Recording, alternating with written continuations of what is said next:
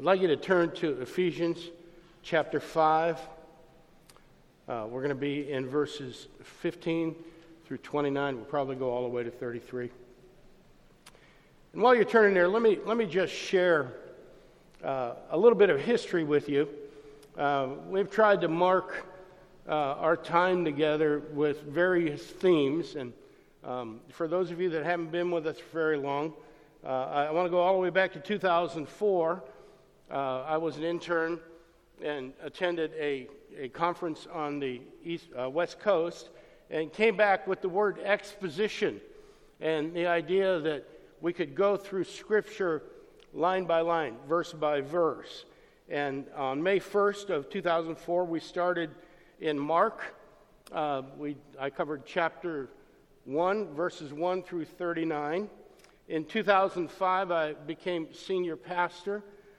In 2006, we did our first Apollos class, and on April the 6th, 2006, we finished Mark. So we were in Mark for quite some time.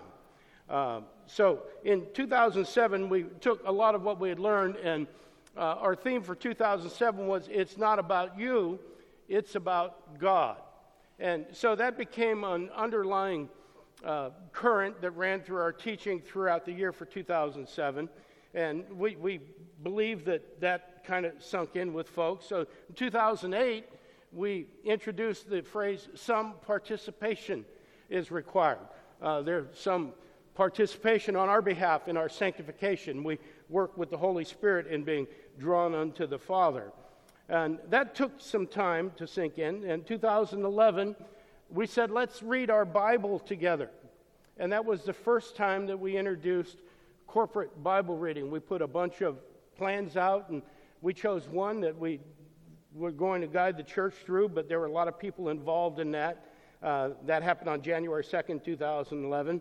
And in 2012, as we read our Bibles together, we began to emphasize the authority of God, the authority of the Word of God. And that rolled right into 2013, where we had the challenge, will you be changed by the Word, or will you try to change the Word? So we let that linger for a couple of years, because that's a hard one, because we all come with preconceptions of the Word of God. Sometimes we have to lay those aside and accept what the Word says, rather than what somebody in our Sunday school taught us when we were little kids, or something we had heard on the radio. So in 2016, it was all about the sovereignty of God and how He has sovereign authority over every aspect of creation. That's another one that can be a little hard to swallow at times, but once we begin to see it, we begin to see the glory of God. And then 2017 was all about that sovereign God being on the throne. It was God on the throne all the time, regardless of whether or not our lives were in order, regardless of whether or not we were going through trial or tribulation or celebration or whatever. God was on the throne. And in 2018, we decided that we would take all of the learning that we had and our identity as a church. We thought we had identified who we were by 2018, and go beyond the walls. Take all that doctrine and theology and Bible learning and go out into the community. And in 2019, we realized that we were better together. So that brings us up to 2020. And for 2020, this is the big lead up. This is what all these flags are about. I wanted to get your attention and to say that this is important, because for 2020, I want to explore what it means to be better together. We know who we are.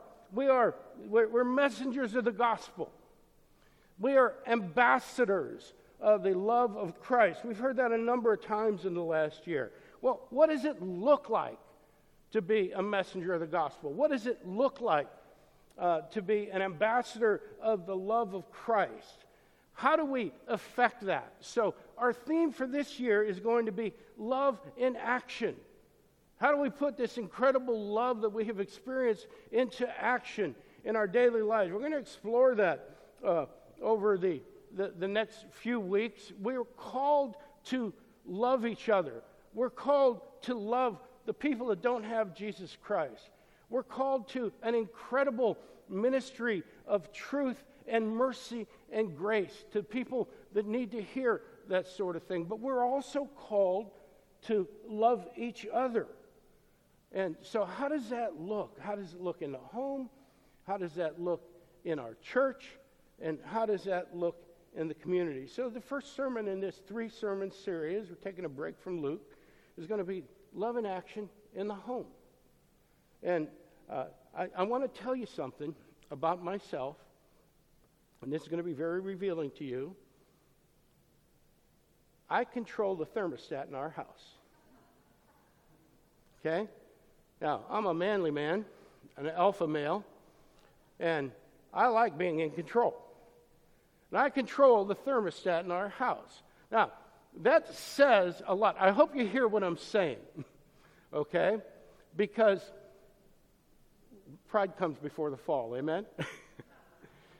I had been taught that I was the spiritual head of my house, and that's a good teaching, but what I interpreted that to be was that I was the king of my house. And, I could hardly help but to think that if I'm the king of the house, well, everybody else are my subjects in the house. So that thought that I control the thermostat in my house dominated my relationship with my wife and my children for a number of years until we discovered what the passage that we're looking at actually says. So, what do the scriptures say that a husband should be doing? What do they say about a man and a wife? And so we find that in Ephesians 5. Now, leading up to Ephesians 5, to this point in Ephesians 5, we see Ephesians is divided into 2 sections. The first 3 chapters of Ephesians are all about a focus on basic Christian belief. Who is God? Who is Christ? What is their relationship like? What do we believe about them? And the last 3 chapters put practical application to what they were taught in the first 3 chapters. So, and in particular in 5, it talks about the marriage relationship. But then it moves on to family and people outside the family and the community and the church as well. So chapter 4 speaks of unity in the body and how the body is one. And it talks about the new life, the new hearts that we have in Jesus Christ. And chapter 5 begins to roll out how the love of Christ should characterize all of the relationships that we have. Now, it starts out with the most intimate relationship we have, which is the one we have with husbands and wives and our children. So this is where Paul has been going in Ephesians. He set all this stuff up so that he could roll things out in 5 and 6. He wants the body of Christ to demonstrate how the love of Christ permeates all of their relationships in how they live and how they treat each other. Now, Paul shows this in our passage today in 2 different portrayals. We see God's will. We all want to know what God's will is, don't we? We're always searching for what is God's will in my life. Well, we're going to find out what it is in verses 15 through 21. And then we will see God's work in our lives in verses 22 through 29. Like I said, we'll probably go all the way to 33. So, Paul says, let's talk about God's will. How does God's will work itself out in our life? What does it look like? How can we tell what it is? Paul says in verses 7 through 9 before our passage that we are the light of the Lord. So we should walk in that light. In other words, we should walk in His will, in His plan for our lives. Then he says this in verse 15, "Look carefully then how you walk, not as unwise, but as wise, making the best use of the time, because the days are evil. Therefore do not be foolish, but understand that the will of the Lord is. And do not get drunk with wine, for that is debauchery, but be filled with the Spirit." Now, in those verses, there are 3 not buts. There are 3 contrasts in those verses that Paul wants us to see. And the first one is we are to be not unwise, but wise. Now, what he's talking about is wise in the ways of godly behavior, wise in the ways of the world. How do we get wise in the ways of the world? Well, Pastor Scott is in the middle of a series on Proverbs. If we want to see the wisdom of how we are to live in the world, all we have to do is look at the wisdom literature. And our two primary resources for that are Proverbs and the book of Ecclesiastes. Now, those aren't a collection of promises. They aren't necessarily a collection of obligations or covenants that God has made with us. They're just practical application of living a godly life in the fallen world that we live in. So we're to be wise in those ways. We're to be wise in how we relate to each other, how we relate to people that don't have Christ, how we move in our communities, we move in the body of Christ, and how we relate to each other. The second one is to be not foolish, but understanding, and understanding the will of the Lord. So, and the only way we can, there are a lot of different ways that people try to be understanding about the will of the Lord, and a lot of them have to do with, I had a feeling, I heard a word, somebody whispered in my ear. But the only way that we can be positive about what the will of the Lord is by reading the Scriptures. So they should be read objectively. They should be read as a guideline for our lives. They are objective, they are not subjective. So we're to understand the Word of God and how it applies to our life. And then the third, not but, is not to be drunk with wine, but to be filled with the Spirit. Now, we have to understand how Paul uses wine sometimes. It's not a good idea to over-imbibe in wine, but there's no prohibition against having wine.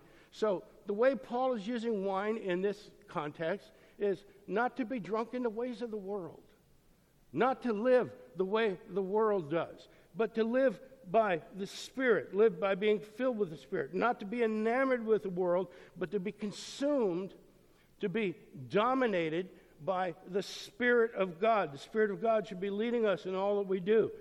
We should be guided by the Spirit. So we are to be wise in our behavior if we're going to understand the will of God.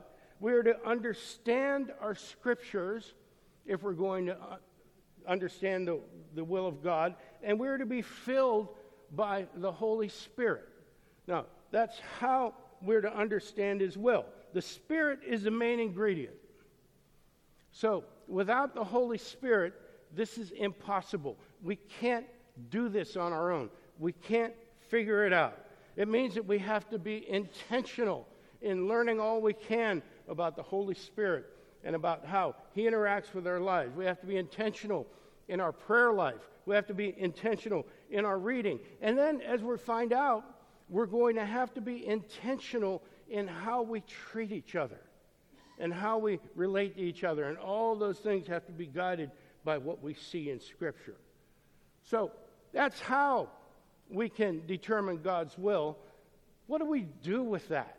How do we walk that out? And I love it because Paul never really leaves you hanging on these things. He'll put this incredible concept in front of us, and then he will tell us how to walk through it. And he does that starting in 19. How do we do these things? We do it by addressing one another in psalms and hymns and spiritual songs, singing and making melody to the Lord with your heart, giving thanks always and for everything to God the Father in the name of our Lord Jesus Christ. And then he says in verse 21, and verse 21 is the key verse to chapter 5. It might be the key verse to the last half of all of Ephesians. He says, submitting to one another out of the reverence for Christ. So Paul gives us 5 different ways to walk in the will of the Lord. 5 directions. 5 ways to be walking in the light. We do it by speaking to each other in psalms, hymns, and spiritual songs. Now, what that means is that we're sharing Scripture with each other. We're reminding each other what the Word of God says. How many of you have gone on to Facebook yesterday? Oh, nobody. That's pretty. Oh, thank you. One person went on to Facebook. any given day I can go onto Facebook and somebody will have a lyric from a song over there, and then there'll be a whole string of lyrics after that repeating the rest of the song. We should be doing that with Scripture. I mean, that's how they taught young men the Scriptures. They would recite Scripture to them. They would recite a verse of Scripture, and then the young man should recite the verses that follow it. So we should be talking to each other in terms of Scripture, in terms of the Word of God. It's not the only way we communicate, but the way we encourage each other, the way we build each other up, is we remind each other of Scripture. And we don't use it as a tool, as a blunt instrument to attack somebody. We use it to lift people up. We talk about the grace of God. We talk about the mercy of God. We talk about what we read today, what we read yesterday. We ask questions about, and we go to each other and say, well, I don't fully understand this. Do you have any insight to it? We have discussions in our Bible groups over it. I love the idea that we have all of these different ways to communicate with each other, but what are we doing with them? Are we using all of these different ways that we communicate for the glory of God? Are we using it for the building up of the body of Christ? So there should be a scriptural presence in the way that we talk to each other. So we do it by speaking to each other in psalms, hymns, and spiritual songs. We do it by singing. And this is what we just got done doing. We sing corporately when we turn our focus on Christ, when we begin singing the things we believe, when we begin singing our doctrine and our theology. This is an encouragement and a nourishment for everybody. So we sing out loud together, but we also make melody to the Lord in our hearts. And that means that our hearts are always singing to our Father. Our hearts are always filled with joy and gratefulness and thankfulness to our Father. There's a tune in our hearts that is in harmony with the tune of the Holy Spirit. So we're walking through our day in the company of the Holy Spirit, being guided by Him, being encouraged by Him, being lifted up by Him. And not only do we do that, but we give thanks always. Now, it's easy to be thankful when things are going great, but it's not so easy to be thankful when we're having a hard time. But we know that Scripture tells us that God will use the hard times in our lives to draw us closer to Him. So we're not necessarily bubbling over with joy over the trials that we're in. We don't have to do that. We don't have to just point a Christian smiley face on our hardships, but we can be thankful that God will use them to draw us closer to Him and for His glory in our lives. So we give thanks at all times. And then we have the key to everything.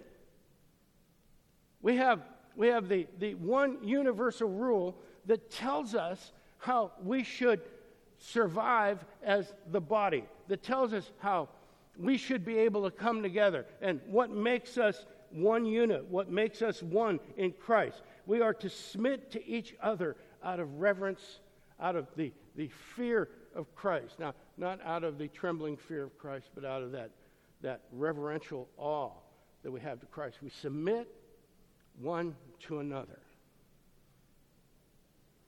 So, God's will is to encourage us to encourage each other with Scripture, to nurture and minister to each other in song, to nurture and minister to ourselves by allowing music to erupt from our heart in honor of the Holy Spirit, to be thankful for each other in all things, and to submit to each other. Well, there's God's will. 5 things that we can do to be in God's will. Now, everything else, as God has revealed this to us, everything else is secondary to that. We spend a lot of time and a lot of real estate trying to figure out what God wants me to do next. These 5 things are the priority. They're right there in your handouts. If we're doing those, then whatever comes next will be in God's will. So we need to make sure that these things become our priorities. Everything else will fall in line if we're doing that. Well, then as we do that, God's work begins to rise up. Well, what does God's work in our life look like? And we're starting with the most intimate relationships. And the first thing we see, starting in verse 22, and this is just vitally important. We see the first example of submitting to each other. You see, there's a paragraph break. You take a look in your Bibles.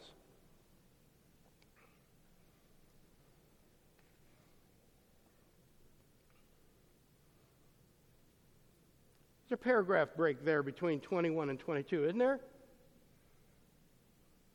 And I got to tell you something.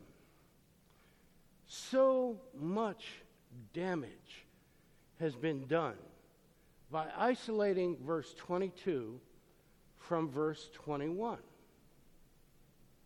It makes sense as we read it, but the original manuscripts, there was no paragraph break, there's no verses in there, there's no punctuation, they all run together. And so there's nothing wrong with the paragraph break other than if we begin to treat verse 22 through 33 as a separate thought from the thought prior.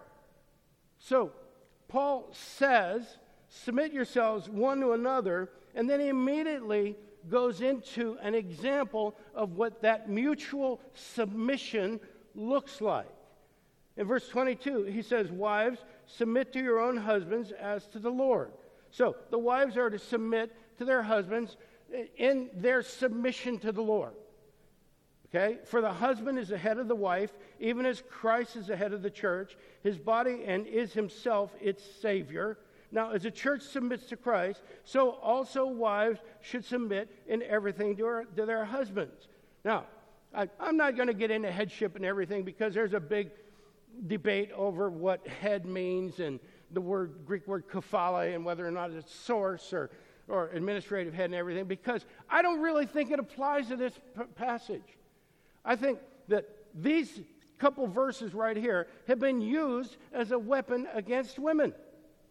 And they have led to people standing up and saying foolish things like, I control the thermostat in my house.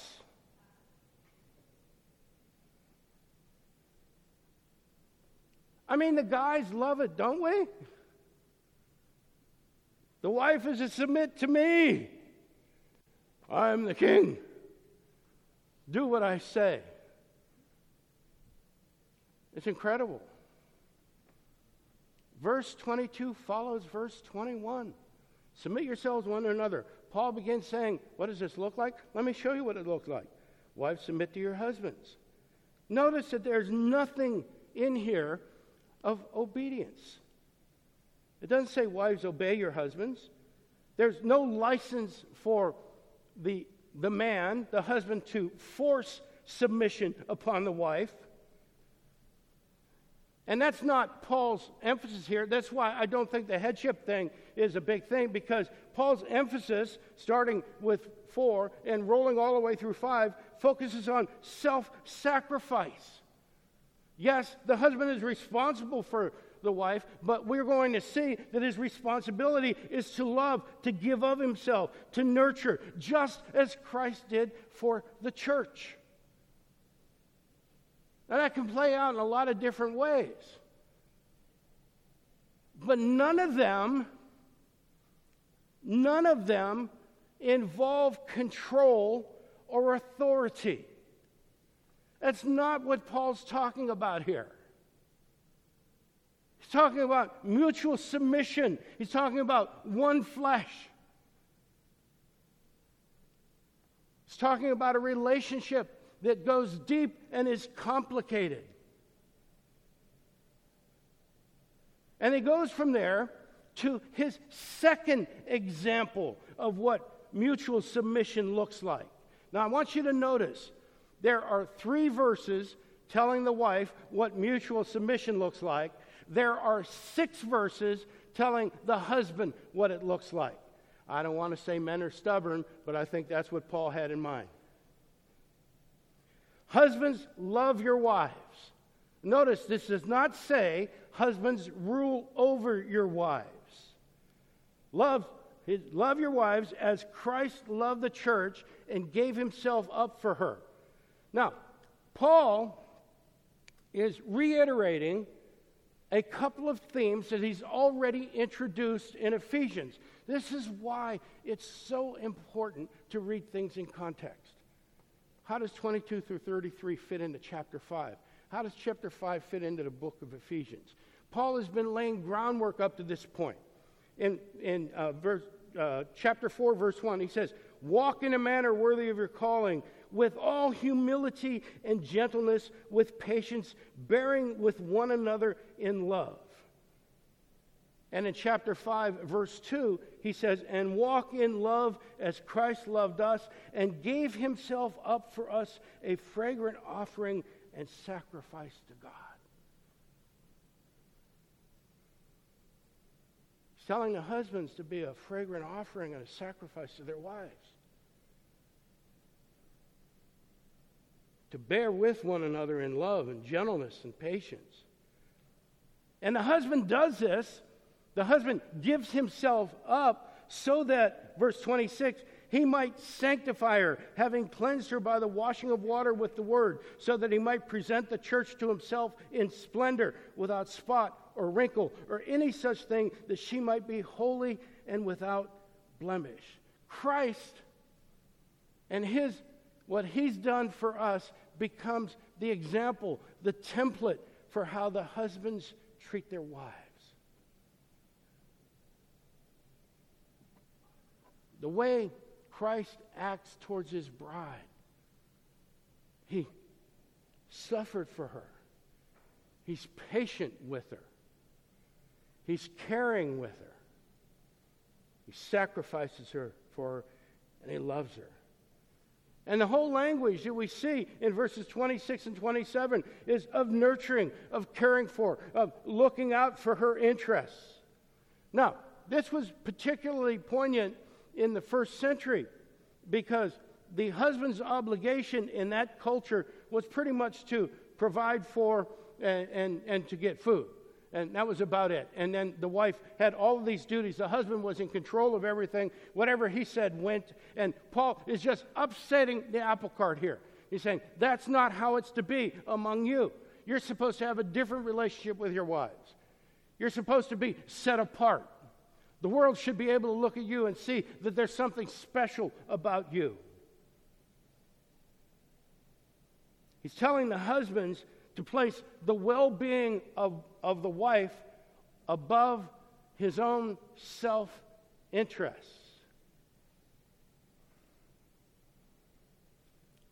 This is hard stuff. I've told you before, I'll step in front of the bus for my wife, throw her out of the way, rescue her.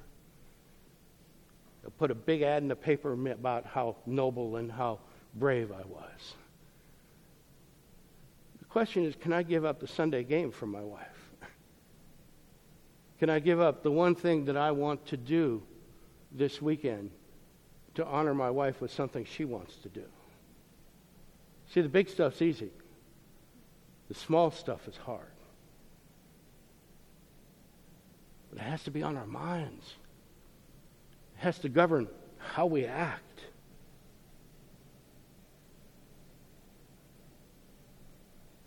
And Paul goes even deeper in 28 and 29. Look at this. In the same way, husbands should love their wives as their own bodies. He who loves his own wife loves himself. This is not an admonition for us to love ourselves.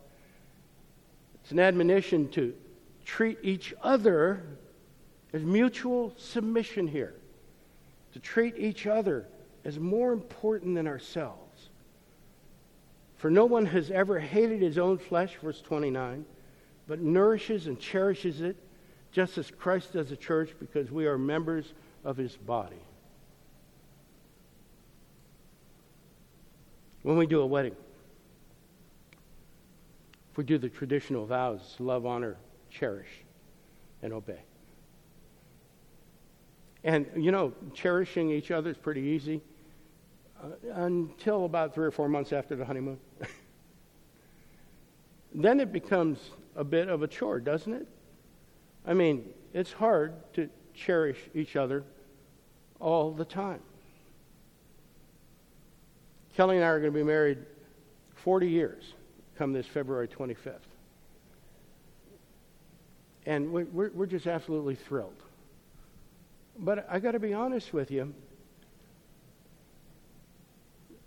24 hours a day, 7 days a week, I can't say that I cherish my wife. And I think if she were here, she would tell you that there are times when she doesn't cherish me. So we have to be intentional. We have been given new hearts. We have been created new creatures.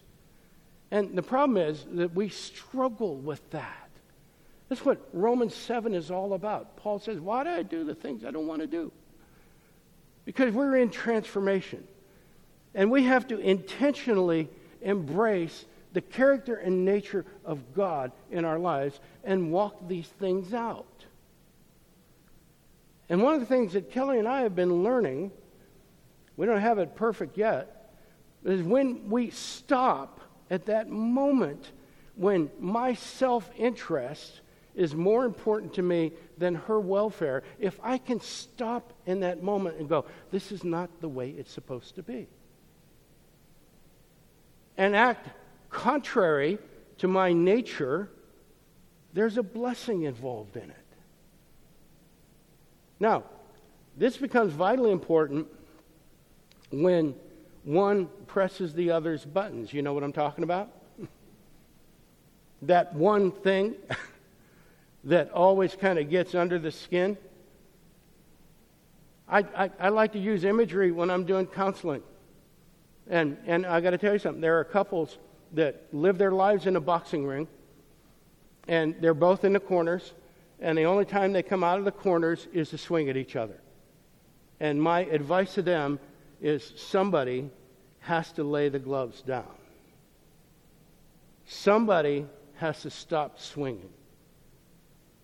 And it's kind of interesting because I'll usually follow that up with, it will be the most mature one. And that's when they look at each other. Well, that'll be me. I'm more mature. Doesn't matter. Somebody's got to take the gloves off. Somebody's got to have that sacrificial love for the other that Christ has for his church. This is a complicated relationship. Each one submitting to the other. Each one serving the other. Each one sacrificing for the other, nourishing, honoring, caring for. And it's all embodied in a phrase you'll hear again next week out of the book of Philippians, chapter 2, verse 3, where Paul says, do nothing from selfish ambition or conceit, but in all humility count others as more significant than yourselves. Count others as more significant than yourselves. This is hard. Why would God call us to do something so difficult? Why would God call us to do something contrary to what the whole world tells us? And the world tells us it's all about me. It's all about my desires. Every ad I read, every movie I watch, every story I read is somehow about me and being fulfilled as an individual. God says, no. You fulfill the others around you. You work for their welfare, not your own. Well, God tells us why he's called us to do this incredibly hard thing. Verse 31, therefore a man shall leave his father and mother and hold fast to his wife. Two shall become one flesh. This mystery is profound, and I am saying that it refers to Christ and the church. Our relationships are called to be a model of how Christ relates to his church. We are to be shining examples of self-sacrifice, of unconditional love and grace and mercy, and a willingness to see the other person that you're living with as more important than yourself. Isn't that what every argument's about? We get upset because each one of us feels more important than the other. You're not thinking about me. You didn't ask me. You didn't tell me. You're not fulfilling my expectations. You've disappointed me. You've let me down.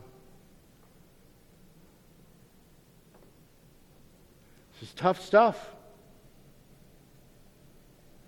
If we're to read on, we're going to find out that the same basic rule of self-sacrifice applies to relationships with our children, with the people around us, with the people in the community. So God's work in our lives is to mold and shape us into the type of servant that his Son is as we serve each other. The type that gives up everything in love to serve and to save his beloved. That's what Christ did for us. That's what we're supposed to be doing for each other. So we've seen God's will. We've found a way to determine God's will, his highest will in our lives. We saw 5 ways to walk in the light, 5 ways to walk in his will.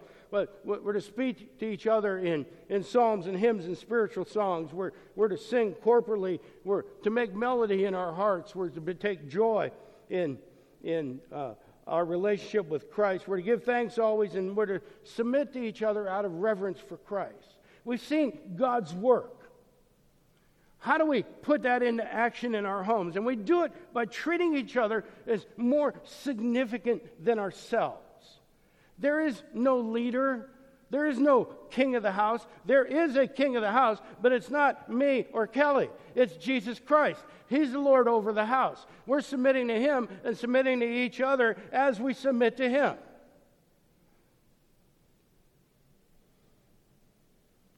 I control the thermostat in my house. But what I've learned over the last 40 years is my first question would be, honey, what would you like the temperature to be? I mean, that's it in a nutshell. Her comfort above my comfort. And as she begins living that, and I got to tell you, she's better at it than I am. We encourage each other to engage in that behavior because that's where God's blessing is. That's where God's peace is. That's where the fullness of joy is. And that's what gets us through those moments when we either inadvertently or intentionally push each other's buttons. And we have these 5 things we can resort to when that happens. Are we speaking to each other in Scripture? Are we singing together? Are we singing in our hearts? Are we giving thanks? Are we submitting one to another? Let me tell you something. I've said this before. This body, you, in this room right now, we can change this city. With everything, all the crazy stuff that's going on out there. We can have an impact for Jesus Christ on this city. But a transformed city will begin with transformed homes. As the light shines from our windows and our doorways and pours out onto the streets around us and begins illuminating the people around us, as they see something different about us, as they see a deeper relationship, as they see something wonderful beyond their imagination, then we can have an impact on the entire area.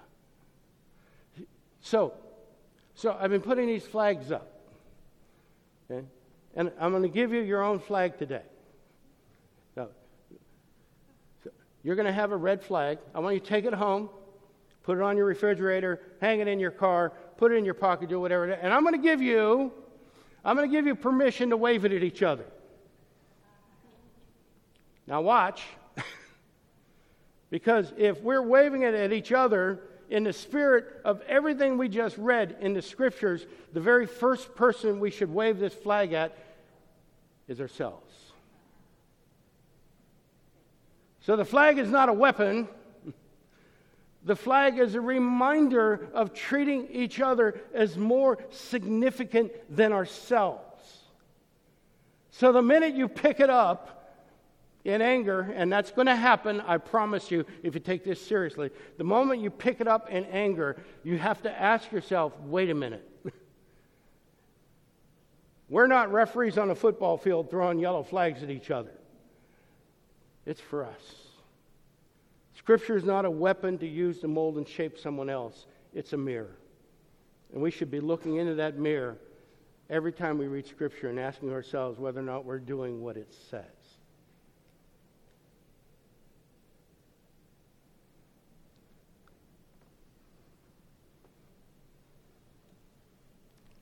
Let's pray.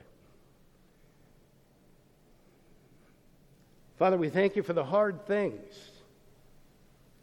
We confess, Father, that sometimes they're so hard that we can't imagine how we might be able to do this on our own.